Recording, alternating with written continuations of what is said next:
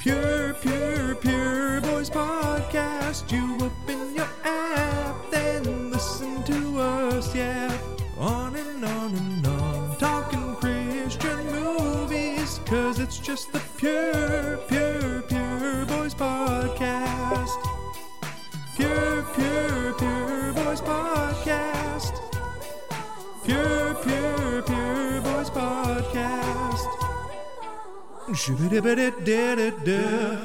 Oh, doggy, if you want to know what a Christian V for Vendetta superhero movie looks like, have we got a treat for you this week? Right? Yes, I super picky. Yes, I super picky. Listeners, you don't know what we're talking about. But Check out our Twitter, though. Then you'll know. Because, yes, we super picky. Well, yes, I super picky. It's from a review for Devil Sticks, and we are all about Devil Sticks here on Pure Boys. Hey, what up? Welcome to Pure Boys Podcast. I'm Zachariah Ty Bryant. And I am Jonathan Toiler. And we are both wearing hats and sunglasses indoors because we are super cool. You should have seen how many dabs we were doing during that intro. It was dope. Yeah, my mic is super close to my face and my whole setup, and I don't have dab room. You have like a seat that you can get back and dab. Yeah, I got a wheelie chair. I got a wheelchair. Ooh. I'm in a wheelchair. Listeners, in case you're wondering we don't really reveal a lot about ourselves on the show, but if you're wondering something about Zachariah Ty Bryant, it's that I'm in a wheelchair right now. So it's just the way the cards fall. Not because you have any problems walking or anything. No, it's just easier for being in an office. You just got to have a wheelie chair, and it squeaks and it squonks, and you can hear it on the mic. So, and you have saline directly dripping into your veins. Yeah, but that's for unrelated reasons. That's because I'm an addict. A sex addict. All right, well, come on. Pure Flakes, hit us up at any time. Well, that's why you need all the fluids in the saline, so you can pump your balls full of cement. Flush it out. Give me a full body flush. I drank I drank a big coffee right before this. I'm feeling wired and ready to talk about the 2015 $4 million budget Beyond the Mask. Ooh, not Beyond the Meat. No. Don't get twisted. Don't pull out your meat and say, what's beyond this? Nothing, baby. That's the final stop. There is a lot of meat in this movie, though, and a lot of bones to pick off. Yeah, I guess so, yeah. Shag me rotten. Shag God rotten, baby. Listeners, Devil Sticks, we love them. Head to our Twitter, and you'll see a tweet where we share a link to a review of Devil Sticks, where at the end, this presumably burnt out, hula hooping, Swiss cheese brained mountain girl says, yes, I super picky, and we've co-opted that as our catchphrase because yes, I super picky. But that's how you know she's honest, trustworthy, and a good consumer, is because at the end of her review, she tagged it with, yes, I super picky. In all caps. Yes, I super picky. Yes, I super picky. Especially when it comes to Devil Sticks. Oh, maybe that's the only thing she's super picky in, though. Maybe everything else she's like, I don't care. Just throw it at me. But Devil Sticks? Oh, yes, I super picky when it comes to those, for sure. I would definitely subscribe to a blog that was a review blog, and it was called Yes, I Super Picky. Because we can make one. Then I know I'm going to get an honest review, and I'm going to get to the nuts and bolts of the situation. I mean, Pure Boys is a great name for our podcast, but should we just drop it and rename ourselves Yes, I Super Picky? And it's just all about Christian movies? And yes, I super picky with the Christian movies I watch. And yes, we super picky about everything. Yeah. We could review it. The sky's the limit after that. Exactly. Just as long as we super picky about it, then it's fine. Yes, I super picky. Like that would grab attention to people on the, the Apple Podcasts, the Spotifys. Yeah, I feel like our name and logo and all of that stuff isn't tricking as many people as I thought it would. It's tricked a few people in the Philippines, but it hasn't tricked enough people here to really make a dent in our wallets yet. So, yes, I super picky. Argentina, South Africa, but it's one and done. We got some listeners in Johannesburg. We got listeners all over the world. That's not a joke. We have listeners in Johannesburg. I was so excited to see that we had a listener in Johannesburg. I was read a book to myself. And yes, I super picky. I was read a book. Yeah. Yeah. And it was about Johannesburg in South Africa, and for some reason I have this very strong connection to Johannesburg. So if you are listening, I love you, and I want to stay at your house for at least a week. That's true. And you love the movie Chappie, so I think that takes place in Johannesburg. Or whatever. Shirley Copley's from there, or something like that. He's South African or something. Whatever. Yeah, Chappie is very South African. Oh, for sure he is. You haven't seen Chappie. Do you even know who Die Antwoord is? You don't even know. I have not seen it, but I do know he's South African. Don't ask me why, though. They're stealing PlayStation 4s. They're stealing PlayStation 4s in that movie. Can you even believe that? How big of a heist that is? I cannot believe that. And there weren't even PS5s? I don't know why I said 2000. Chappie came out in like 2015 or something like that. Maybe even earlier. I don't even know how long Chappie came out. And it wasn't about the future? They were saying Chappie now? Oh, that's a good point, hey? Yeah, I didn't even consider that. Yeah, I mean, I assume it's Chappie now. Yes, I super picky. Chappie now. Okay. Pure Boys is dead. Pure Boys is super picky. Yeah. Rest in peace, Pure Boys. Welcome to the fold. Yes, I super picky.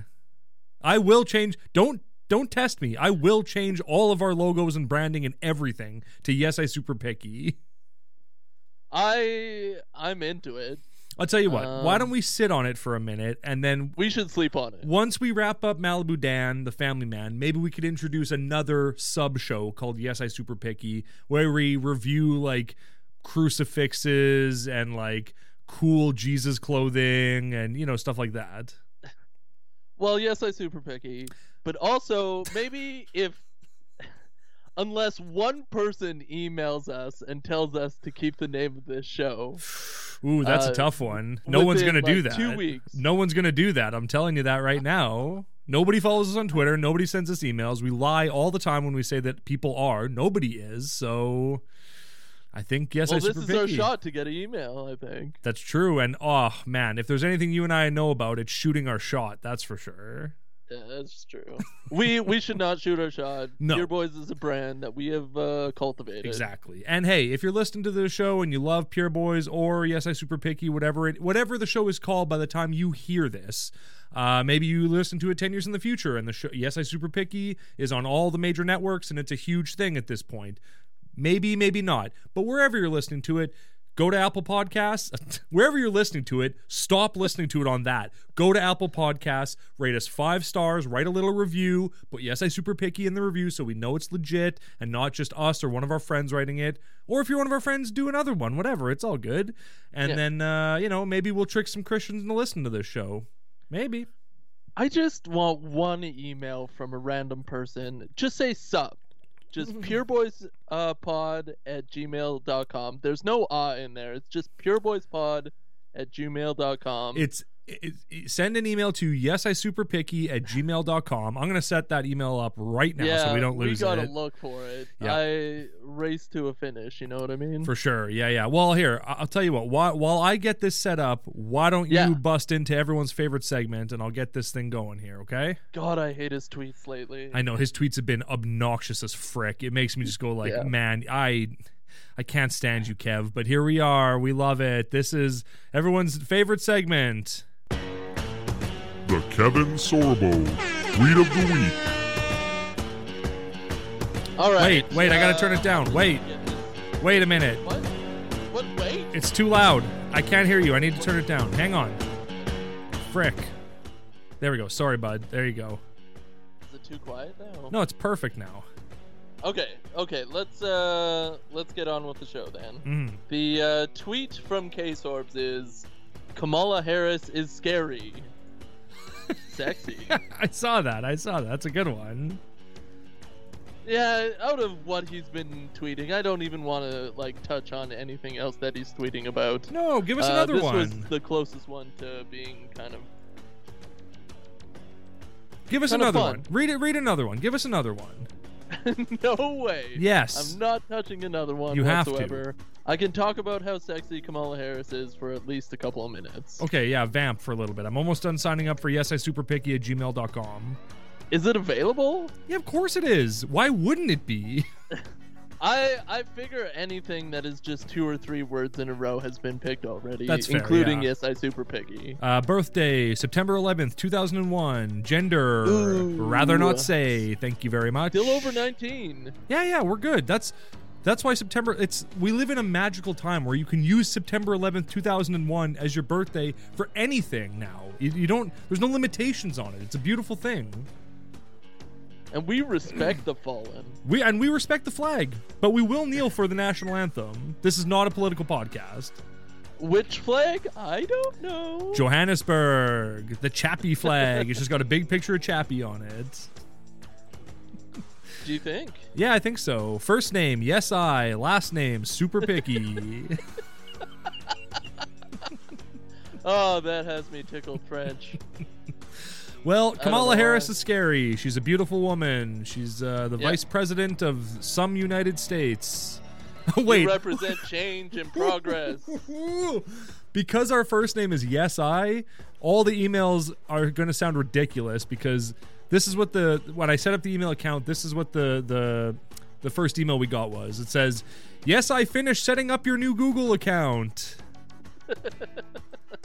That's really good. That name resounds with me. Should I change my name to Yes I Super Picky? Listeners, if you want Jonathan Taylor to change his name to Yes I Super Picky, tweet at us at PureBoysPod on Twitter and at PureBoysPod@gmail.com, or send any emails to yesisuperpicky@gmail.com.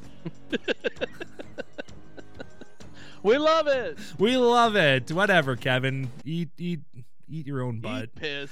Yeah, Eat so much piss that you drown in piss. Wow, that's heavy talk from Yes I Super Picky. I don't think Zachariah Ty Bryant supports that kind of thing. I am going to change your name to Yes I Super Picky in all of our write-ups now. People will go, I don't know what that means.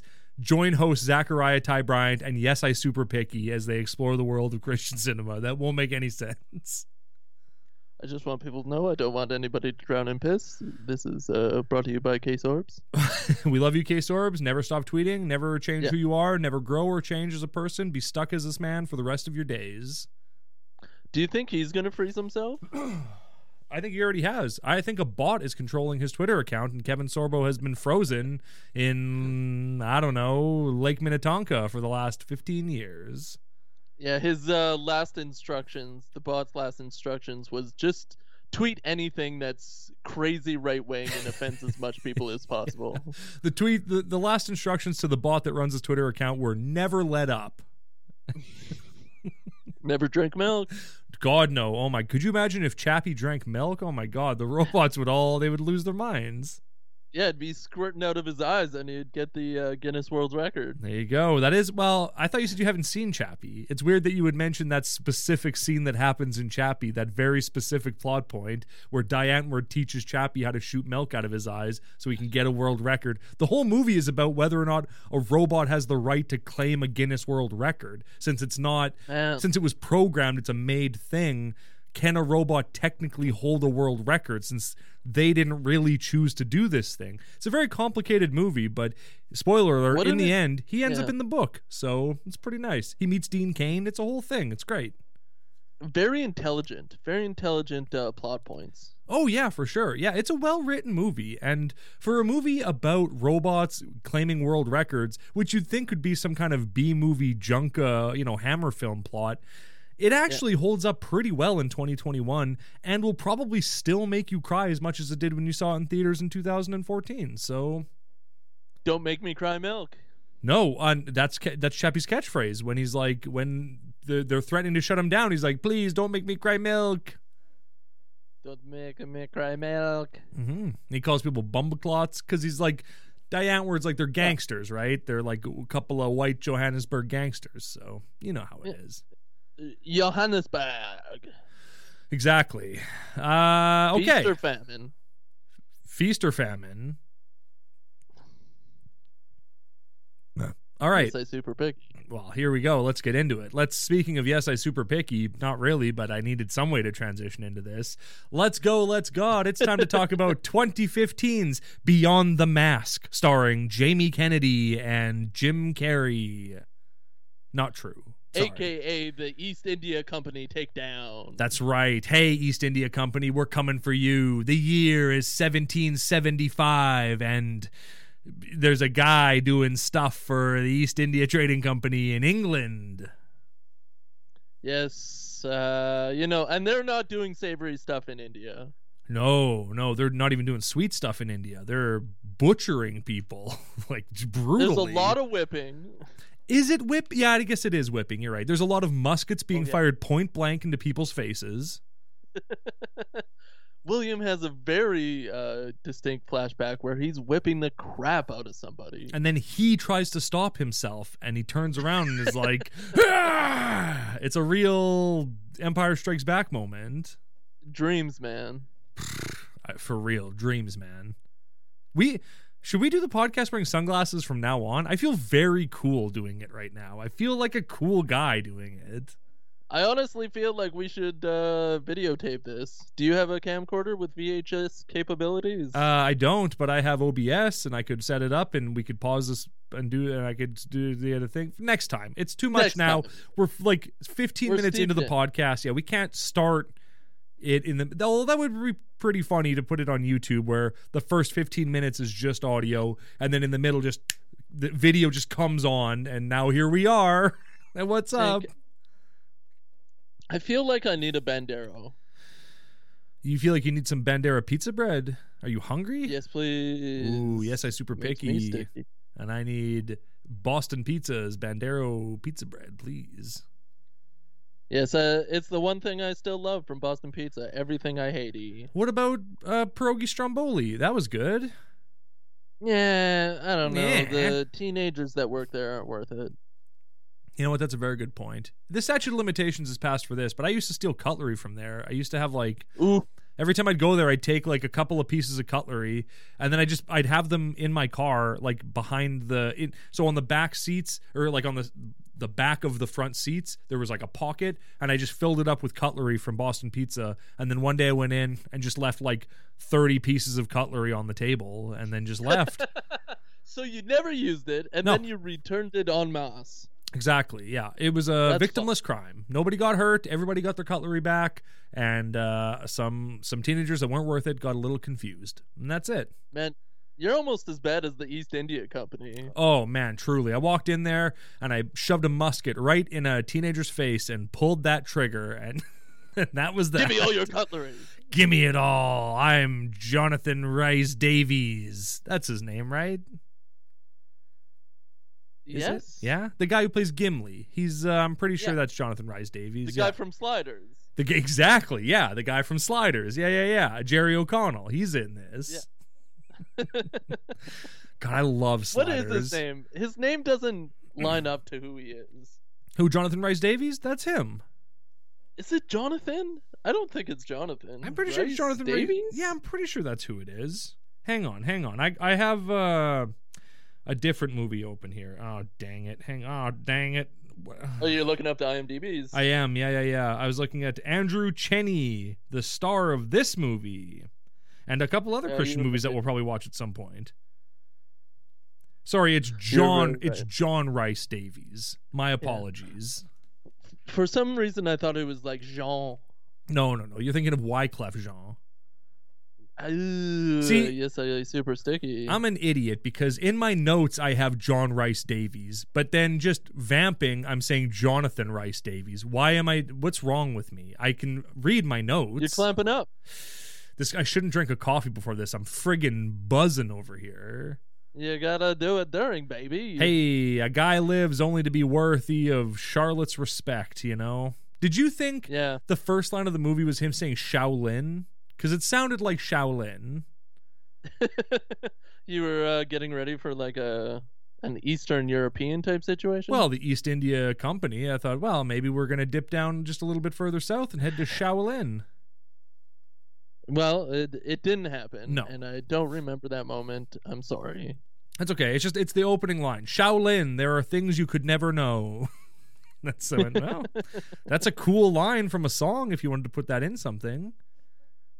There was are you talking about the voiceover opening for this? Yeah, the voiceover opening. Yeah, the VO. when there was voiceover, I was super excited for you to do that as our intro, but then I was like, it just falls flat. It's not as interesting or as rough, so it'd be useless to use it at the top of this episode. I mean, I did kind of do it a little bit. Shaolin, there are things you could never know.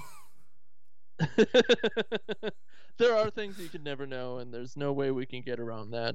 Do you True. think they actually had sniper rifles in 1775? That's the thing. I don't think that most of the stuff that happens in this movie actually happened. They purport that it does. Do they? Yeah, after the credits roll, they're like, there was this, what do they call that thing that collects air energy? Thing that collects air a generator? No. Well, you're the gonna generator does collect it, but the big thing a windmill that goes around in a circle. Windmill. Yeah.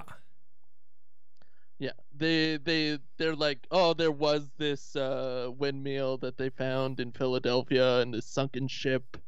And they're like, yeah, this was proof. What? That's the dumbest thing I've ever heard. Well, listeners, you'll see why it's the dumbest thing by the time we get to the end of this episode. Maybe. I mean, I guess that explains why they picked such a ridiculous thing to make the villain's lair, I guess. Like, Yeah. Did they find an elevator too? Did they find the doctor? What did they find?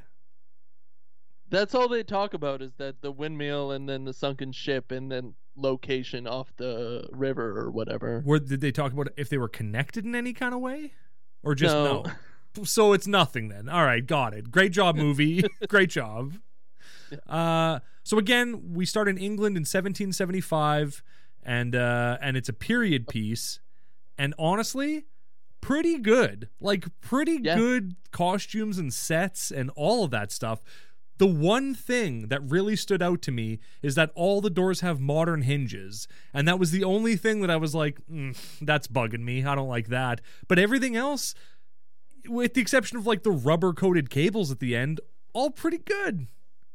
Yeah, it was pretty okay throughout. This the cinematography, the outfits and everything were pretty darn good. There is one jacket that John Rhys Davies is wearing that just kind of looks like a felt like high school project. Oh, are you not talking about his Slitheracci white jacket that he wears near the end?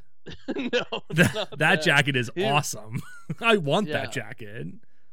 Honestly, I wanted a lot of the clothing in this movie. It looked cool as hell. Like, why did we ever change our dress? Right? Why did we get rid of tri-corner hats? They look cool. Bring them back. Yeah. The tri-corner hats really have a glow up in this movie. Why haven't the Try Guys made tri-corner hats? I feel like it's a real missed opportunity for synergy. I feel like it has something to do with people's dicks so long that they hit the ground and they called tripods. Bruh, you gotta clean up your mouth on this episode. You have been dropping some weird words all over it, and we don't have an explicit rating anymore. So every time you say a weird word, I gotta go back and put a censor over it. So mark the time, 23:05. I gotta go back and drop a censor over the hard D word. Yeah, I should have said dink. Yeah, you should have. You should have, but you didn't. So here we are. I gotta rein it in. You're right. Exactly. John Rhys Davies wears a powdered wig for 95% of the movie until he decides not to, and it's pretty good. Well, once he's in America, you can let his real hair fly. Exactly. So anyway, we meet the main character, William Reynolds, and him and his bro are sniping people on a boat, and then they slide down onto the boat and they steal some paper from like the captain's quarters, but then he finds a secret drawer on the desk and steals more paper. And okay, great. Excellent. Great job. This is a period piece meets National Treasure. Meets like V for Vendetta, even though it takes place after V for Vendetta. And what else? Like maybe Daredevil? Yeah, definitely a bit of that. Like Batman. There's definitely like a superhero vibe to this movie as it goes on. For honestly no reason. Like it just kind of all of a sudden is a superhero movie, and you're like, well, there was nothing leading up to this that would make me think this is where it's going, but okay, cool, I'll take it. Yeah, the second beat of this movie basically just shoehorns a superhero plot. Yeah. And I'm like, all right. I thought I'd see more action because of it, but I got one of the best lines that I've ever heard in my entire life. Oh, So. you know what this movie is? This movie is like a colonial version of Zorro. That's what this is. Yeah. Not so much more Zorro than superheroes. Anyway, Yeah. Mark of I Zorro. would definitely go on that. Yeah. I definitely watched Antonio Banderas cut off Catherine Zeta-Jones's dress again. We should have done Zorro. Could still. We could stop this right now, watch Mark of Zorro, and be like, God, Catherine Zeta-Jones, you were a fox back in the day. Still are, but we know what you did to Michael Douglas's mouth, so, yeah, you know, less turned on by her. You seem really conflicted about this. You went back and forth so quickly. I know. I like her, but also she gave him mouth cancer from, you can probably guess, and I just, you know, get the shot, lady. What are you doing? Get the shot. Yeah. All right, get the shot. Get the shot. Right. All right. Yes, I super picky. Get the shot. So William does his job wonderfully. He meets up with John Rhys Davies, who's the head of the East India Company, and which, like, weirdly enough, it's called the East India Company, but it's based out of England, and it sounds like their only role in India was massacring people. I'm not quite sure what their job is other than killing Indians.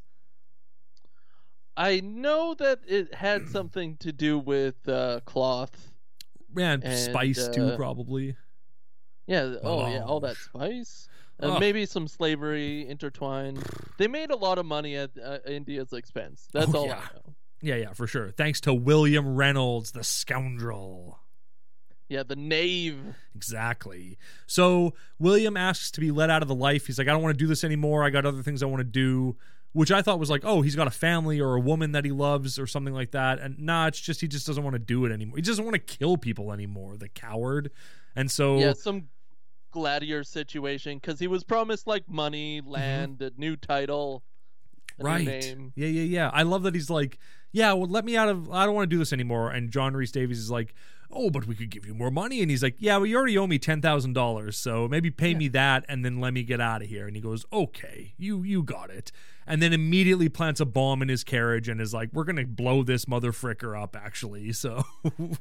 Yeah, it seemed like that bomb was in place before this even happened, so he was going to kill him either way. Yeah. Whether he decided to go to America or not. Because, yeah, very weird. He leaves, gets right in the carriage, and then everything happens. And it's like, well, how did that bomb get in there? How did whatever, fine movie, fine.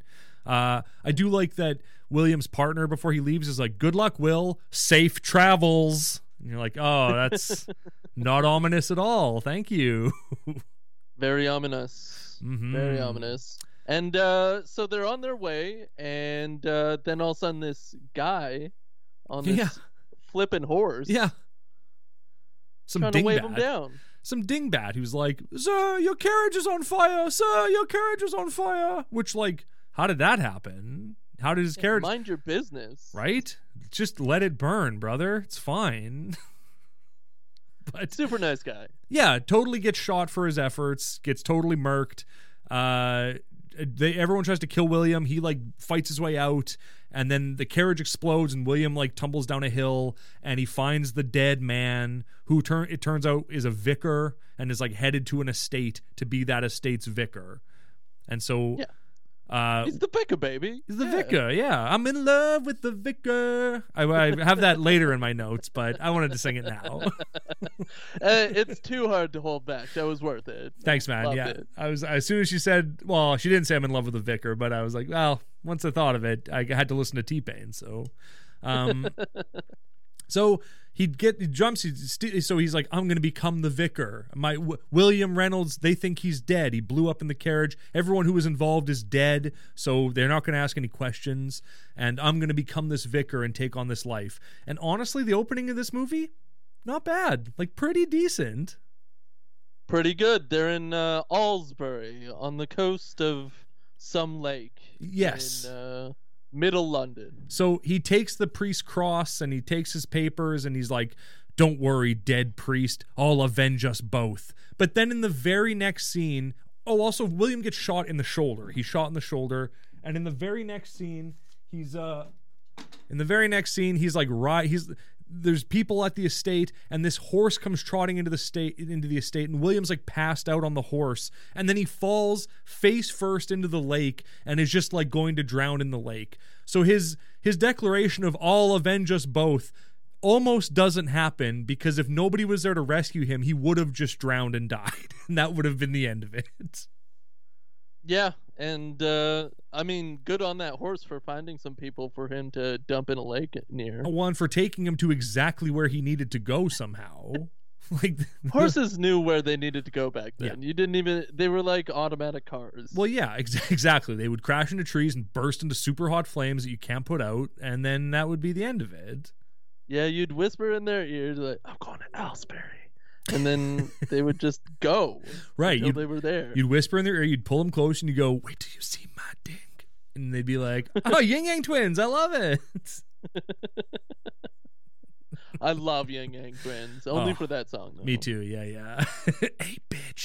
I'm gonna censor that out, but I just wanted to say it because I thought it'd be funny. Bic. It's not. Did we settle on Bic?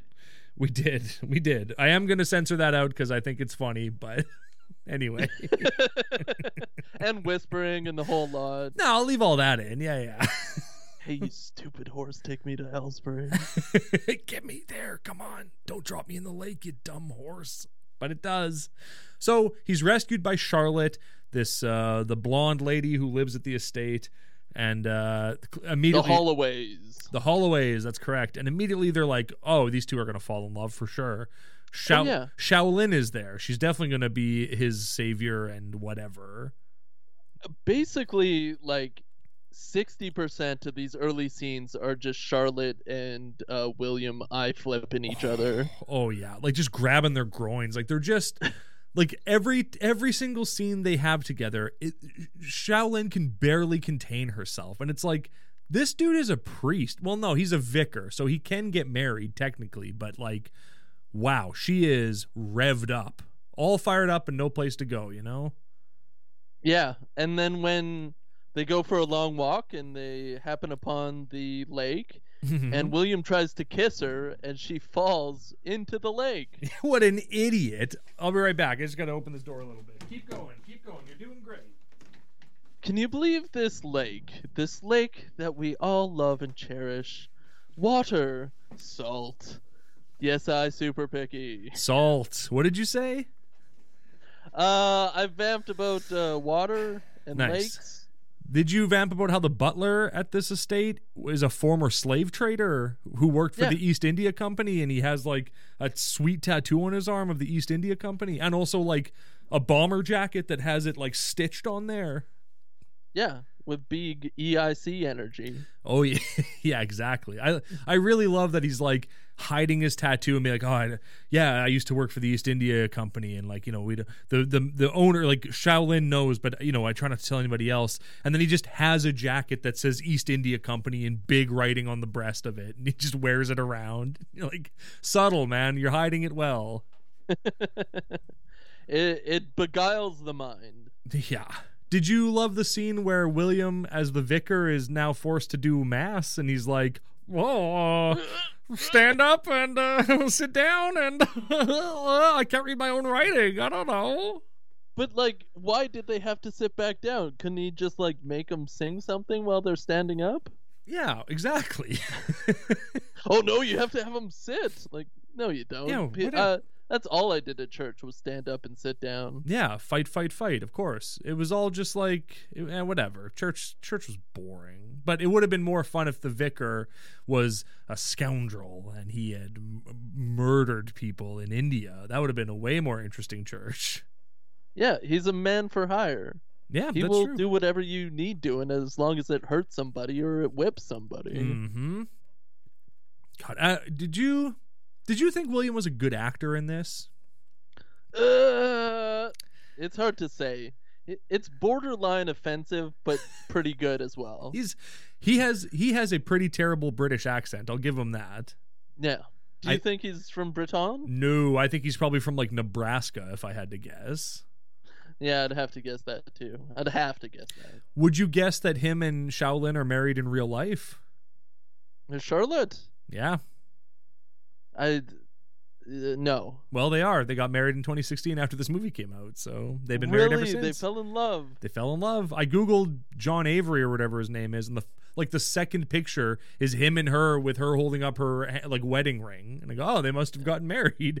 Well, at first I was like, is that a scene from the movie I haven't seen yet? And then I went, they're wearing hoodies, so probably not. But turns out it wasn't. No wonder they use so many scenes of them like I frickin', because like that was probably real energy. Yeah, of course it was. Yeah. If you don't think that they were having extramarital like sex on the set of this movie, then brother, you've never made a movie before. Like between takes and everything, like in front of everybody. They would just like take, William's wearing like, he's wearing a shirt and a scarf and a vest and a coat and an overcoat, and he's like, help me get all of this off because I need to get my rocks off too. Yeah, they had like 100 stagehands come in and like take off his clothing for him. Ooh, that sounds hot. Yeah, I wish I could have 100 people undress me. That sounds fun. Well, yeah, and then she puts out the tip jar, and you got to make your money between takes. Baby. I don't like that. That's a euphemism, and I don't appreciate that you called her a tip jar. I don't like what that implies about somebody. No, she pulls out a tip jar. Yeah, I know. You don't have to keep calling it that. I get it. I just really want them to make a little money off of it. Is that what you say to your wife? You say, "Hey, pull out your tip jar. Daddy's gonna take off 100 layers of clothing." I meant a legitimate tip jar. I know what you meant. No, I don't think you do. Well, moving on then. Shaolin's going to America with her uncle, and the vicar's like, gosh darn it, are you kidding me? I was trying to get it in. And she's like, no, sorry. So he like shoots a shot and is like, will you marry me? She's like, I don't know.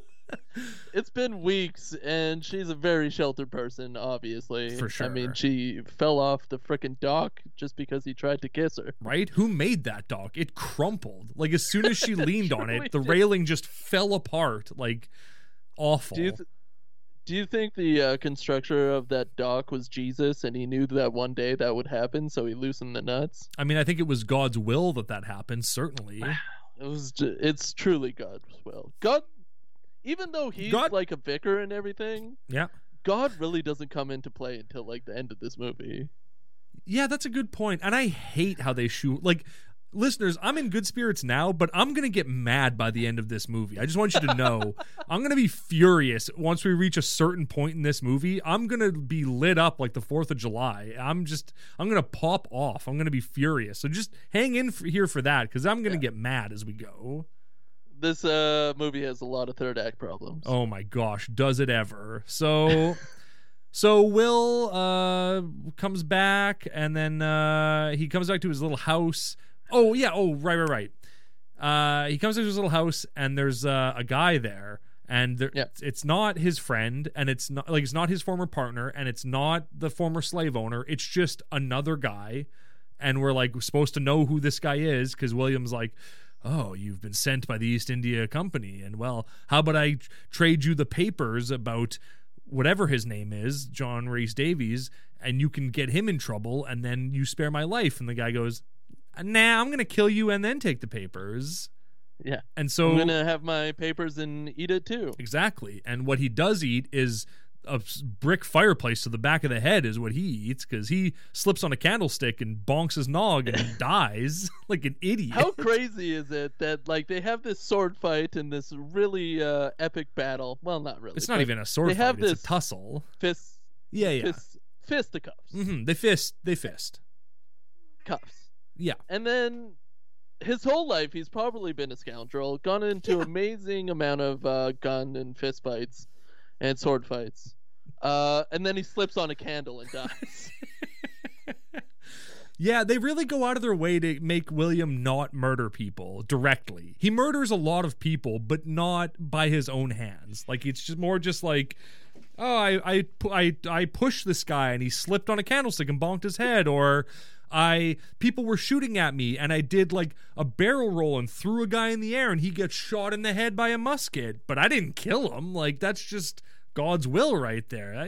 God guided the musket bullet into his brain that I threw at him. So they do a lot of legwork to make him not a murderer, even though he's a total murderer. snapper. And a whipper. And a real whippersnapper. And a heck of a gravedigger, because he buries that man on the property toot sweet. Just dumps him in the ground and moves on with his life. Well, he very smartly used a pickaxe to like break around part of the ground, and then he shovels the rest of the dirt. He doesn't just use a shovel. He knows how to dig a grave. You know how many Indians he buried in India? So many. Alive? Yeah, of course. They hated them. Are you kidding me? They were trying to steal silk and spice. They were burying whole villages alive if they could help it. Do you know how hard the ground is in India? I mean, No. You don't have time to kill him and bury him. No, that's why he uses a pickaxe. He's got to break up that hard ground. He's just back to his Indian training. Your spit will only do so much in Indian ground. So after he buries a man who he killed, he then goes and proposes to Shaolin and is like, I'm not a good man. I'm not worthy of your love. I'm a real piece of dog dirt, but will you marry me? And she's like, I'm a vicar. Will you marry me? Yeah, I'm a celebrity. Get me out of here. And she's like, well, I can't really say. I wish I could say yes, but I don't fully trust myself to make a decision of this importance alone. You go, well, that's a weird cop-out. Okay. Yeah. I can't send yes now, but will you wait until my uncle comes at Christmas? Yeah, my uncle who is taking me to America, who is the most important person in my life. Listeners, who do you think he is? If you had one guess, who do you think this guy is? It's John Rhys Davies. Yes. Yeah. Charles, as he's called in the flick. Right, but Jonathan O'Hurley. Exactly, yeah. So then at Christmas time, John Rhys Davies shows up. William and him, like, he's like, she's like, please meet my uncle. And then in walks John Rhys Davies, and William's like, oh, hey, man. And John Rhys Davies is immediately like, Shaolin, please leave. We have some men talk to do. And she's like, oh, yes, I'm just a dumb woman in 1775. Please, sir. So she leaves. And he's immediately like, I'm going to frickin' kill you, bud. Like, you think you got away with this? I'm going to blow up your spot the first chance I get. And William's like, oh, please don't. Oh, don't do it. Yeah, William immediately goes to like, no, I'm happy, just don't, okay? I love the rhyme that John Rhys Davies hits him with where he's like, you're not a man of peace, not my niece. Just thought that was a nice little line. It really clues into the end, but his lines are like bad video game lines. Yeah, he is a mustache twirling villain throughout most of this movie. But honestly, out of the whole cast, he seems to be having the most fun out of anyone. So I got to give him props for that. She is not your sort. One of his lines. And he he's really right. brings that around too. But he's right though, because William is a murderer. Like, he murders so many people in his life, and then it's just like, whatever, don't even worry about it, bro. It's fine. It was a different time, but he does like to murder a lot. But I mean, Johnny likes to set the wheels in motion so as many people get killed as possible. That's also true, yeah. So as soon as Charlotte comes back, he's like, hey, by the way, this is that infamous murderer, William Reynolds. And William's like, oh, come on, man. And so he jumps out a window, and I did like this scene where he jumps out of the window and then beats the ever-loving heck out of a bunch of dudes, and then turns around and just Charlotte's whole family is there. And they're just like, oh, hey, man, what's up with this? And he's like, I gotta go, and runs off. Yeah, the flippin' town's there, and they're just like, what is happening? The vicar jumped out the window and beat 3 men to death with a sledgehammer. I can't believe it. I honestly really like the action sequences for the first bit of this movie. Yeah. There's some pretty good stuff. Yeah. They lean pretty heavily on the trope of jumping through a window, but it's still pretty good. There's like 4 windows that are jumped through in this movie. Something like that, yeah. I think it's actually only 3, but still, it's... But like, not ground level windows, like 2nd floor, 3rd floor windows, just head first, dive right through them, whatever. Don't even worry about it. I think it goes through every floor you could imagine. 1, 2, and 3. Wow, at that's this as point high as in they could time. build it at the time, yeah. Yeah. So William's trying to escape, and it's like, dude, it's not looking good. But then the former slaver rides up on a horse and is like, come with me. And so they gets on the horse and they ride out together. They get away. The former slaver dude has been shot. He's like, he says some junk about like, redemption, not revenge. There is only one name with the power to make you new. And then, like, obviously it's God. Duh. And so he dies, and William's like, I guess I'm off to America. Bye-bye. Spring 1776, America, Philadelphia. Yeah, Philly. Oh, first William asks God to help him redeem his name, and if he does, he'll lay aside his revenge. That's very important because he's trying to redeem his name. That's his whole mission, is to redeem his name so he can get in Charlotte's pants. That's the whole point of everything he's doing. Listeners, make note of that. He admits it throughout, too. Mm-hmm. He doesn't have any other notions, other than he really is promoting liberty. I guess, yeah. So he ends up, it's spring, like you said, spring 1776, and he's in Philly looking for one Benj Franklin himself, the inventor of keys tied to strings tied to kites. He really becomes a cuck of Benji Franklin right away. I don't like Benj Franklin in this movie at all. I think I don't like that he's just like, are you Benj Franklin? He goes, well, that depends. Do I owe you money? And I'm like, I don't like this characterization of him. I don't think he was like swarthy and like a goofy like jokester. Yeah. Maybe he was. Maybe he was just an everyman who was super smart and chill. Maybe. You know what I really liked about Philadelphia when they get there? There's tons of horse crap all over the ground. The ground is covered in horse crap as far as the eye can see. And I went, that's the single best bit of world building I've seen in this movie yet. It's good cinematography. Yeah, absolutely it is. Do you favor the king or alternatives yet to be explored? Shut up, Benj Franklin. Take him in or don't, man. Like, enough of the games. To be explored? What kind of line is that? Right? Like, are you hitting on me, Benj? I mean, later on I go, he is hitting on him, I'm pretty sure, so... Was that the big reveal of this movie? Is that Benjamin Franklin liked it both ways? Well, we don't even know if he liked it one way. He might have liked it the other way for sure. There's nothing to indicate he liked it the first way. There is no true definable facts that Benjamin Franklin liked it either way. Exactly, yeah. Benj Franklin, as far as we know, just he liked it however he could get it, as far as we understand. Isn't that a shame? Isn't that the same for all of us, though? Get it any way you can. Am I right, listeners? Yeah, exactly. Pay your bills. Exactly. Tweet yes or no at PureBoysPod on Twitter, and we'll know what you mean. I just want one Twitter, one email, please. Please. Please, just send us a yes or a no so we know if you like it any way you can get it. Please. Hashtag get it in if you can. That's right. Hashtag me too. Me too? Oh boy. Yes, me too. Yes, me too. Yes, me too. That's very good. Yes, I super picky. So Benj Franklin sends him to a pub and is like, oh, why don't you go to this pub and try the lamb? It's delicious. And so he goes in, and it's like, I don't understand what happens in this pub, because a guy approaches him and is like, oh, do you support the king? And he's like, that stinking devil-worshipping pig man? And everyone's like, how dare you? We love the king in this pub. And he's like, okay, I'm not committed to any of these beliefs. I don't know why I'm saying that I hate the king for some reason, but here we are. Well, he's a Benji Franklin cuck. He immediately is a anti-loyalist, anti-king person for no reason at all. Yeah. He's 100% into liberty. And this is why Benji Franklin tells him to go to this pub, because he knows it's a loyalist pub.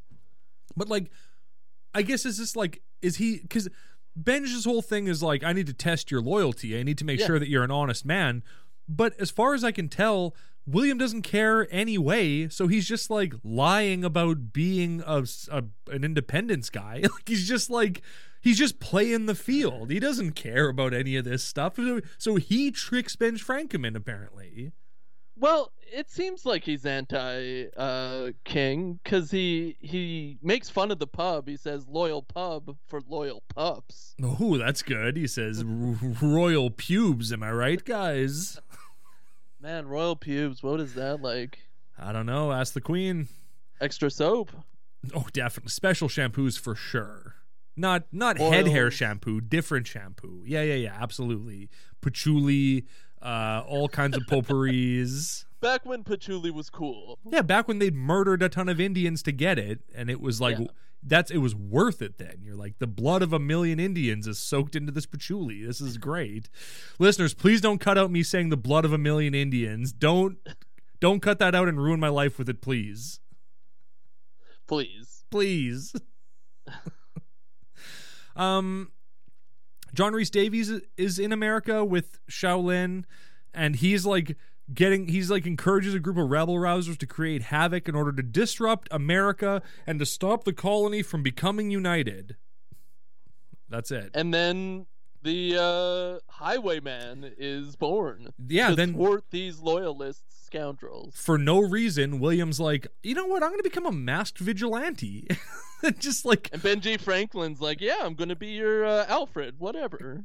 But not really. He's just like, I'm going to print newspaper stories about you, and I don't even know you're the guy. Like nobody knows he's the guy. He's just the guy all of a sudden. They do the classic thing where they show a bunch of news articles, but none of them call him the Highwayman. Yeah, that's true. They just say like masked vigilante does this, or guy stops this, or And they're in charge of the news. They make a paper. Yeah. And they're the ones who named him Highwayman, and they don't use it. Nah. It doesn't make any sense. It's just an in-joke for them. It's like if two guys had a podcast and behind the audience's back they called it Yes, I Super Picky, but on the show they called it Pure Boys. It's like that kind of thing. Oh man, this is Yes, I Super Picky Till I Die. Oh, bomb plot foiled at Brandenburg, and I was like, the Gatlinburg brothers, is that what we're talking about here? Episode 1, check it out. Facing the Giants, you best bet. joke I've ever. John Rhys Davies is like, how is he foiling our every move? How does he know what we're going to do? And I went, that's a good question that is never explained in this movie. He just knows where they're doing stuff and blows up their things and kills a bunch of people. But it's fine because they're anti-loyalists or something. I don't know. Well, he's like he must have somebody in our ranks. Yeah. And then it's not addressed at all. Yeah, and he doesn't. He doesn't have any inside information. He just is lucky, I guess. Yeah. Just happened to be fair, from the looks of it, Philadelphia is about 2 streets big. So you stand on any rooftop, you're going to see what's going on in the whole town. And they probably had like a loyalist section of town and then a Patriots section of town. Exactly, yeah. Yeah, you just go by the docks. Yeah, exactly. Tom Brady docks. This movie did have some barbed wire vibes to it, certainly near the end. I'll give it that. Yeah, I thought Charlotte was barbed wire. Oh, I wish. Are you kidding me? Take it all off. All of it. Do you want to say your favorite line in the movie? Because I think we've come to it. Yeah, I think we have. I was going to ask you if you were going to ask me to ask you. Okay, here's the line. Daniel Johnson is a treasonous rabble-rouser. Woo! Really good. That was really good. I liked it. Yeah, I love that line. That is... I wish we could say such things in public nowadays. You can scream it at people from your car. From our car. Yeah, that comes up a lot in our podcast. Well, yeah, because it's the funniest way to scream things at people. I used to play this game where I'd drive around in my car and this wasn't the point. It was just if I happened to be driving around, if I saw someone walking down the street, I'd wave at them, and then as soon as they'd wave back, I'd flip them off, and it was very funny. I went around with you and played that game with you. It's a fun game. It's a fun game. I felt guilty a couple of times, but that was the fun of it a little. Yeah, you get a little tinge of guilt, a big laugh. You listen to Young Americans by David Bowie. You have a good time. It's a fun afternoon. the old ladies gave the best responses. Oh yeah, for sure. They would give us like DX suckets when we'd do that. Crotch chops. And what a crotch job. Oh yeah. So the bad guys break into this house of this guy Daniel Johnson, and Shaolin happens to be there for dinner, and so is a baby, I guess. And they drag Daniel Johnson. They drag him out in the street, and they're gonna tar and feather him, which I never realized before how horrific that would be. Like, the tar is boiling. That didn't occur to me. I thought it was like, they just dump tar on you, but it's like, no. Your skin would melt off your skull. You would die from that. I thought it was something you just like, oh, it's inconvenient. No, it would kill you for sure if you got tarred and feathered. Yeah, it's super sticky. Yeah, yes, super sticky. It would boil you alive, probably. Yeah, it's horrifying. Like, getting tarred and feathered is a horrendous thing. Yeah. Horrendous? Yeah, but luckily we don't ever see how bad it gets, because the highwayman shows up and he beats a couple of guys to death, and then he runs up to Charlotte and goes, "Your uncle is behind all this. Also, I'm William." Just kidding, I don't tell you that. And then other people show up, and then one of the bad guys steals a baby and runs away. And you go, well, I guess that's what happened. And so William chases him and jumps through another window. Yeah, jumps through two windows, I'm pretty sure. He jumps he jumps through a window into a building, and then out a window out of the building again. People were like, "Please don't break our windows." Yeah, they're gonna have to pay. Insurance didn't exist back then. Not good insurance. No, God no. I really did like the shot of him jumping over the rooftop in slow motion, where they show all of Philadelphia, and and it goes like, whoa, and he like jumps up into the air. I was like, that's cool. That's a good shot. There's some good stuff in this movie. Yeah, this is kind of still earlier on, first third of the movie, where you're like, okay, they're ramping up. I like how every action scene is getting a little bit more intense, and there's a little bit more art to it. Yeah. Like the slowing down and the picturesque view. Mm-hmm. And I'm like, okay, this is going to continue to grow and grow. This is a great movie. Mm-hmm. So while he's doing all of that, his former partner somehow found out where he lived, found out it was him, found out where he lived, found where the papers are being held. Remember the papers that he found that implicate John Rhys Davies in all the atrocities in India, but they got swapped for papers that indicted William for all the. So William isn't actually guilty of all these crimes that he's hated for. John Rhys Davies is, and he has the actual papers to prove that. So his former partner breaks into his house and swaps those papers out with, like, as we find out, blank papers, and just steals all of his evidence away.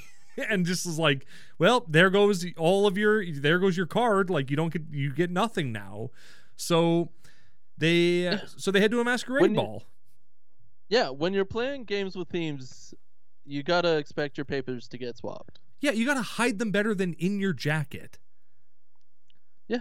Like a loose panel on your desk or something. Exactly, or a rickety floorboard, or just not in your home. Put them in the hollow of a tree or something. Like, don't put them in your friggin' jacket next to your wall of stuff that is all about William Reynolds. Like, it's the heatest thing.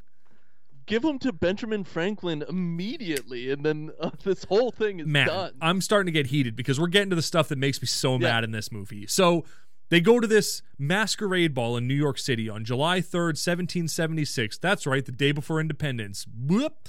So they go there. Everyone's there.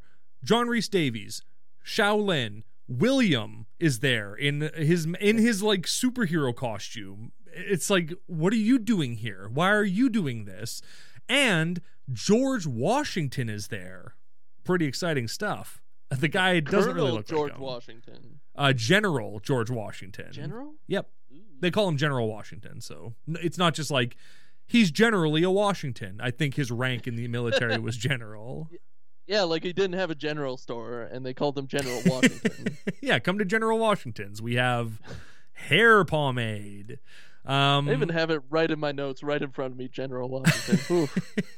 William is a dumb idiot in this scene because he immediately, they know who he is. They know that the masked vigilante is William. He rolls up to the masquerade ball, dressed in his vigilante outfit, goes straight to Shaolin and is like, "Do you want to dance?" the niece of the villain. He's like, you want to dance with me? And then while they're dancing, he's like, all right, so your uncle is going to blow up. He's going to try to kill George Washington, and there's a bunch of bombs, and they're just dancing in a crowd of people, this dance where you swap partners and move around, and he's just talking all of this nonsense to her. And she's like, okay. And he goes, when the time comes, will you stand by me when I confront your uncle? And she's like, I mean, I guess so, I guess. And he goes, I have papers that prove everything I'm saying. Will you stand by me? And she goes, sure, fine. And get out of here. Right? It's like you're totally blowing up your spot, bro. But then he sees someone with a knife going to kill George Washington, and this is where I was like, oh, is this barbed wire? Like, his plan is garbage from the looks of it, because he stops the guy from killing George Washington, but in the process ends up with the knife. The guy who was trying to kill George Washington goes, that guy's trying to kill George Washington. And he goes, look, what? He's done this before. He's almost assassinated tons of people. Yeah. And he gets dummied instantly. Like, he's just like, what are you talking? And so people grab William, they pull his mask off, it's him, and everyone's there. John Rhys Davies is just like, hey, there's William Reynolds, that murderous guy who everybody hates and we're all after. Weird that he was trying to kill. Everybody knows about him. Yeah, and everyone goes, yeah, we know about him. Yeah, he's a murderer. And he's trying to kill George Washington. And he immediately is like, I wasn't trying to kill George Washington. But then 7 people that worked for John Rhys Davies were like, yeah, you were. We saw you. You were trying to kill him. And George Washington tries to hear him out. He gives him way more breath than he should. Yeah. But he's like, okay, you have papers? Let's see him. Let's go, buddy. Yeah, show me the papers. And so he's like, okay, fine, here's my papers. And he takes out the envelope with the papers, and they're blank because they got swapped out by the other guy. And John Rhys Davies rightly goes, first of all, he's like, I got these papers 9 months ago, and now I'm going to use them to take you down. And John Rhys Davies goes, if you had these papers 9 months ago, why didn't you use them then? Why did you let the rabble-rousers kill a ton of people in the meantime if you think that your papers could have stopped that? You could have stopped this at any time. Instead, you let people die so that you could blow it in the end, you idiot. Take him away to be hanged. He decided to become a masked vigilante and just spend a bunch of time thwarting these petty crimes. Yeah, he could have stopped this day one. He didn't even have to go to America. He had the papers that exonerated himself. He could have gone straight to the press and gone, here's the papers that implicate John Rhys Davies, and shut down the East India Company, and then nobody would have had to die. But instead, as he explains to Shaolin later, well, I wanted to become a man that you would respect, so I went to America and dressed up like a stupid idiot and then killed a bunch of people and allowed other people to be killed. And she rightly goes, yeah, but you could have stopped this 9 months ago. And he's like, yeah, but like, I wanted to become a good man first. She's like, well, that's not how you do it, dude. You just... Yeah, she rightly gets on his case. Like, neither redemption or love can ever be earned. That's right. You have but to ask. So, like, why would she be in love with him at that point? She's, like, clearly kind of flirting with him, too, and it's like, this guy has so much blood on his hands, and because he's the first man who isn't related to you that showed you interest, you're like, look, maybe I'll help you escape from jail, and then, you know, we can smash, I guess, but like, why? You want to give it up to the movie because they rightly, like, Charlotte rightly craps on this guy for not ending this a lot sooner, but it kind of unfolds this whole plot of this entire movie. Yeah, and also it's like swept under the rug immediately. This movie didn't have to happen, but instead he wanted to like look good so he could bang Charlotte, and then so to do that, he just let a bunch of people get killed, even though he could have stopped it 9 months ago. He's a villain. He's a villain in this movie. Dang it. I'm furious. I'm kind of hamming it up. I'm not that mad, but the hero is a villain. That's right. Oh, also, when he's like, when everyone's dogging on him when he tries to kill George Washington, he's looking at Charlotte like, hey, this is where you're supposed to stand up with me. And she's like, yeah, no, I'm not doing that. Like, I'm not, you're done. I'm not throwing my hat in the ring with you, bro. You're done. Get out of here. And just again, like, rightly so. Yeah. Nothing.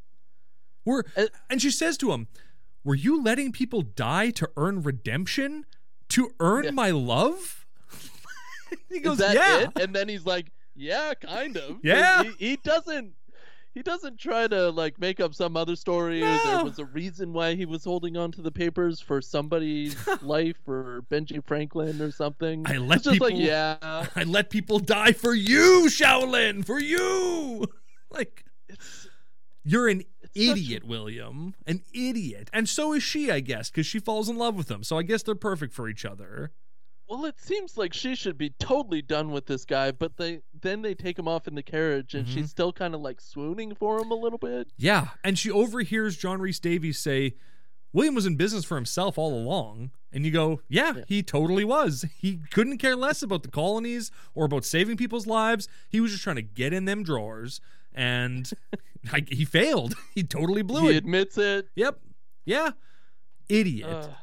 So then Charlotte prays and is like, and this is where I got mad, because she prays and she goes, "Lord, despite the crimes of this man, redeem his life." Why? Why? There's so many people that aren't lunatics like William. "I pray you redeem his life. Redeem him." Like, he has just as much blood on his hands as your uncle does. And you're like, yeah, but like, frick, I can't frick my uncle, but I can frick this guy who's done nothing but lie to me and let people die in service of trying to get in my pants and lie to me and kill people. It's kind of flattering in a way. He did all this for me. It is very flattering. Ugh. And I would run away to the ends of the earth with him. And in jail, William goes, I'm getting what I deserve tomorrow. And I went, yep. If this movie ends with you hanging from the gallows, I'll feel good about it, but I know it won't. So, like, this script is being very real with itself, and like William is being kind of honest about how dumb he is. But then they just sweep it under the rug throughout this movie. Like, it never comes back to bite him in the butt like it should. What'd you think of this garbage exchange when he's being held in the hold of a ship, and in voiceover we hear someone go, "Visitor for the prisoner," and another person go, "He's in the hold," and the first guy goes, "It's a lady and she wishes to see him on the main deck," and the other guy, instead of going no, goes, "Okay." It's like midnight. I don't want to have to deal with some stupid visitor. Also, no, we're not just going to let prisoners go on the main deck to meet somebody. Like, if she wants to talk to him, go to the hold where he's chained up. We're not going to unchain him and take him up into the open. Certainly seems like some fresh air. Yeah, and it certainly seems like a perfect chance to escape. Like, no. But instead he goes, "Okay, that seems fine." And then guess what happens? He escapes. The end. It just happens. I guess me putting up my hands didn't really relate in audio medium. That's okay. But it's just dumbfounding. Well, because he goes out, they go up on the deck, and he's like, "God gave me his acceptance and redemption. God cleared my name. He was trying in vain to get my name cleared, and it didn't work until God helped me. And all I had to do was turn over these papers." He's trying so hard to redeem his name, but he had the method of doing it in his possession for 9 months, and he didn't do anything with it. And then somehow God just goes, "Yep, I get your name's cleared now, bud. Congratulations." Yeah, you got it. I mean, I think between this, Charlotte overhears John Rhys Davies say that he killed her father. He didn't kill her father. Kill her. He didn't say, he complained about her father, but he never said that he killed him. But he did say he would kill her if she got in the way. I think it's implied that he killed her father too. Well, you're making some leaps, but okay, I'll give it to you. That's fine. He did say, "Thanks for begrudgingly giving that to me." You're welcome. He did say that he was gonna Guy Fawkes the frick out of Philadelphia or New York or whatever. Yeah, he's gonna burn it to ashes or make it ashes or something. And he says Guy Fawkes. He just for no reason just goes, Guy Fawkes, and then you go, okay, I got it. Yeah, he just really wants to shoehorn Guy Fawkes into this. Remember, the 8th of November. Exactly. I know. I don't know when it is. When they're on the boat. Twitters. Yeah, save your tweets on that one. We don't need them. No. When they're on the boat, Charlotte's like, you have to save me, Will. And she jumps off the boat. So he goes, the lady fell overboard. And then 2 men come over and Will beats them to death and then grabs the keys off of them, jumps in the water, saves her. A boat comes over with other men in it. He gets out of the water into the boat, beats those men to death, and then frees himself, and then they escape. So in saving his life, he takes 4 more. Again, just notches on the belt. Murder. That's what he's good at. Oh, he's great at it. Yeah. She commissioned a carriage to help them escape, but then he just kicks the floor out of it and is like, didn't you know this was a smuggler's carriage? And there's just a gun and a knife hidden in a secret compartment, but it's not his carriage. And how did he know it was a smuggler's carriage? And also, he's damn lucky that there was a gun and a knife in there. Like, I think that might be some loose writing on no, the script's part. You think there's loose writing that, in this movie? That really scratched my brain for a bit. Didn't you know it was a smuggler's carriage? No, I didn't. So they get to Washington or wherever. Yeah, I think it's Washington where they're going to. And they like, no, it's Philadelphia. It's Philly, yeah. And so they get to Philly and he's like, okay, you need to go to the house of Benj Frankenman and I'm going to go kill your uncle or whatever I'm going to go do. And she goes, okay, that sounds good. So he leaves in the carriage, and then another carriage comes up and immediately kidnaps her. Like, she's not even out for like a minute. Like, he's not even out of eyesight yet, and she's kidnapped. I had to rewind because I think I looked down at my like computer to make a note, and then she was freaking gone already. Yeah. Like it's crazy. It's like, so at least funny. Have to walk like a half a block or something, right. Or even cut to like a little bit later, and she's like in a different neighborhood or something. She picks up her jacket to leave, and then is kidnapped. And that's it. Oh, that's her. Whoops. Like they have a voiceover of the guy in the carriage going, it's crazy. I do love that the carriage pulls up, and then in voiceover we hear her get kidnapped when he's like, you're coming with us. No, I'm not coming with you. Come on, my lady. Come on, get in the carriage. And then the carriage leaves. And you go, couldn't film her getting kidnapped, huh? Okay, well, fair enough. They didn't want to go from one set location to another. They just had to get it done there. Well, I think that's cutting costs. I think that they filmed this whole movie and then in the edit went, oh crap, we didn't put in a scene where she gets kidnapped because it's her like holding a jacket. She picks up her jacket and then like what could have been a CGI cart just rolls in and covers the whole frame. Then there's voiceover and then it leaves and then there's just a jacket on the ground, which also could have been CGI. So I have a feeling they doctored that scene together with movie magic. Somehow they butchered the kidnap scene or they forgot about it entirely. Yeah. And they had to do it later because she was in like a 80s business suit and like a nice sharp jacket. I like that green she's wearing. It's a nice outfit. It's a beautiful outfit. Did you see? I think William's outfit for the ball was really nice too. Mm-hmm. Like that outfit he wears, it's got like writing on it. That's a pretty cool outfit. Yeah. Did you like that they said our catchphrase in that scene though, when they were both like, "I love you"? That's our catchphrase. Mm-hmm. Well, they also said, "Yes, I super picky," but you know. No wonder we're God's favorite frickin' podcast. Exactly. William heads to Benj Frankenman's. No, he heads to the Congress where Benj Frankenman is and a bunch of other people. He kicks in the door and everyone's like, hey, there's that murderer. Let's stop him. But he beats a couple of guards to death. And while he's beating up the guards, Benj Frankenman is like, oh. Like, this is the scene where he's kind of like turned on by William beating up the guards. He's like, oh, okay. Like, you see him like, oh, getting his eyebrows up. And that's not the only thing getting up. I think Benjamin Franklin is playing the fool because for a couple of lines, he's like, hey, I know you. And then he pops into frame again and he's like, what? Yeah. Yeah. It's a good point. He's just kind of like, do you not remember this person that used to work for your paper? That worked for you for months from the sounds of it. And was a vigilante and like, hey, I know you. What line is that? So then William beats 2 guards to death and then runs down into the basement, and nobody tries to stop him. In fact, the first people to follow him into the basement are Benj Frankenman and some other guy with like bad work guards. Why didn't the guards go in after this murderer? But fine.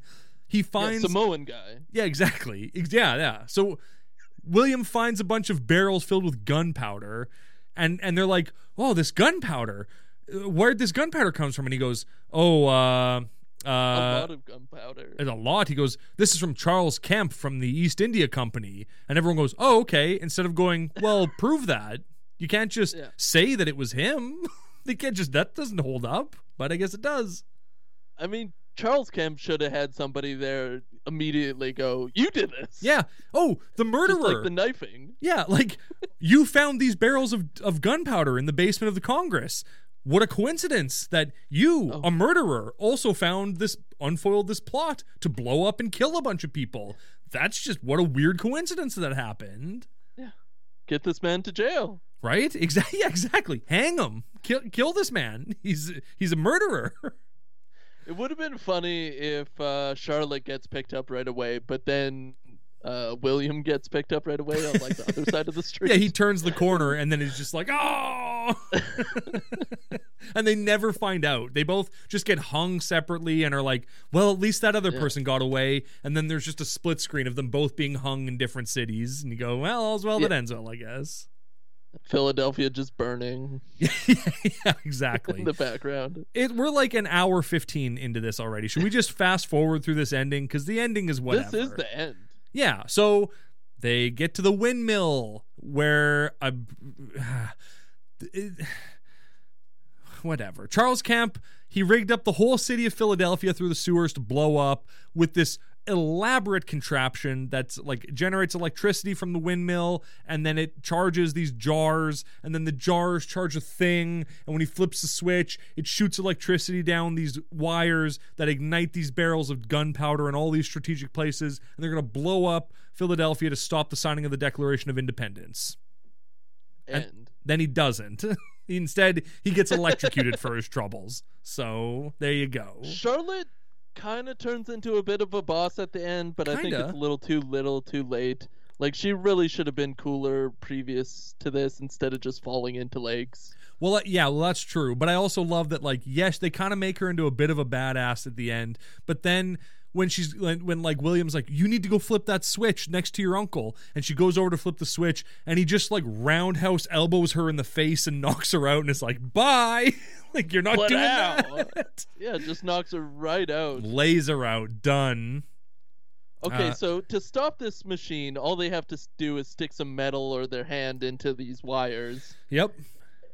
And William kind of fakes towards it, and then Charles like lunges back with a sword, but then William just like gets out of the way, and Charles electrifies himself and blows up the machine. Yeah, Charles is John Rhys Davies, by the way. Yeah. But yeah, somehow, for no reason, like with the amount of force he put into that stab, even if he had stabbed William, he still would have ended up in the machine getting electrocuted. Just a big guy. That's a lot of force. Yeah, but he dies, and then the whole windmill and the boat that's underneath the water with an elevator connecting the two, somehow that they invented an elevator, I guess. All of that blows up. But elevator. William and what's her name, Shaolin, escape, and they run away from an exploding windmill, and that's the climactic scene. Is that runaway slow motion? Did they like touch that up at all, or do they just run away from the explosion and get wet? What do you mean touch that up? What do you mean? Well, did they slow it down, add some cool music, or are they just running away? No. It's like, oh, it's like the shot where he jumps over the roof in Philly. There's like weird, like, oh, yeah. And so they jump in the water, and then he gets out of the water and is immediately arrested, rightfully so. Yeah, wet. Of course, soaking wet. And, they're both so wet. Yes. And then, but luckily the Declaration of Independence was signed, so America's a country now. Huzzah! Yes, despite them being wet. Mm-hmm. They're totally wet, both of them, just wet. And they also they have no proof that her uncle did any of this, and everyone connected in it has been incinerated. So the only people that made it out of this, the only people connected to this still are William and Shaolin. William, a known murderer that everyone thinks is a murderer, and Shaolin, the woman who helped him escape from jail. So he rightfully gets arrested. Like, of course. Yeah, and Benji Franklin kind of knows what's going on, but I think he's losing it a bit.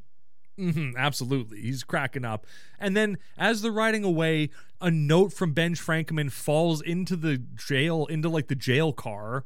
And the note is basically like, hey, brother, I know that you didn't do it, so you're not going to jail. You're coming to my place where you're going to join my Avengers initiative. The end. And the flippin' end. Yeah. William joins the League of Extraordinary Gentlemen, apparently, or something like that. I'm not sure what he's joining, but he teams up with Ben Franklin for more shady missions. Do you think that Benjamin Franklin thought that he had a chance with William? He might have. Yeah, he didn't. When he wrote that note, he didn't know that what's her name that Shaolin was gonna be in the carriage with him. So, and like that William would have just proposed to her and put a giant ring on her finger. Yeah. So like, hey, come back to my place and chill out for a bit, have a bath. I'll rub your back, and like, there's some clothes here, but they might be a little too tight on you. If they don't fit, then it's okay. Just leave your britches on and lounge on this Barca lounger. And he's like, Barclay Lounger. Exactly, this Charles Barclay Lounger. What did you think of Beyond the Mask? I thought it was beyond the meat. That is for sure. Honestly, like, for a movie trying to be a good movie, I thought it was decent. For a movie trying to be a good movie, high praise. We've seen a lot of junkas, as you would say, and this movie was entertaining. I got into this movie. I think something's wrong with me in the head, though, because I did start looking at my phone. My attention span is totally fricked. It happens, man. Don't even worry about it. I'm with you, though. Society, man. Yeah, we live in a society, as Jared Leto's Joker would say. So, out of 10 lids, I would give this 9.5. That's a lot of lids. Like the hat clothing store? Like the store itself? Or you're just talking about hats? I was talking more about pills. Oh, okay, that's cool. I'm all about the Frankemans, so I'd probably give it 10 Benj Frankemans out of 10. I like this movie a lot. I watched the new Mortal Kombat yesterday, and it sucked butts. It was awful. Sorry, spoiler alert. It sucked. This movie was so excited for you. It was garbage. This movie is so much more entertaining than the new Mortal Kombat. That's the highest praise I can give it. I found it legitimately entertained. Like, I was sucked into what was happening. Yeah. It kind of fricks itself from here to there. But overall, you got to frick yourself to feel good. And here's the thing. If you don't trust our opinion, just recognize that, yes, I super picky. And if it comes right down to it, yes, I super picky. I love you. I love you. We love you. Pure Boys Podcast. You open your app, then that's a good one. To us, yeah. On and on. Talking Christian movies, 'cause it's just the Pure Boys Podcast. Pure Boys. Oh, listeners, wait till you hear what we got next week for you. Oh my gosh. It's about to get lit. You don't even know what's coming at you, bud. May is going to be crazy.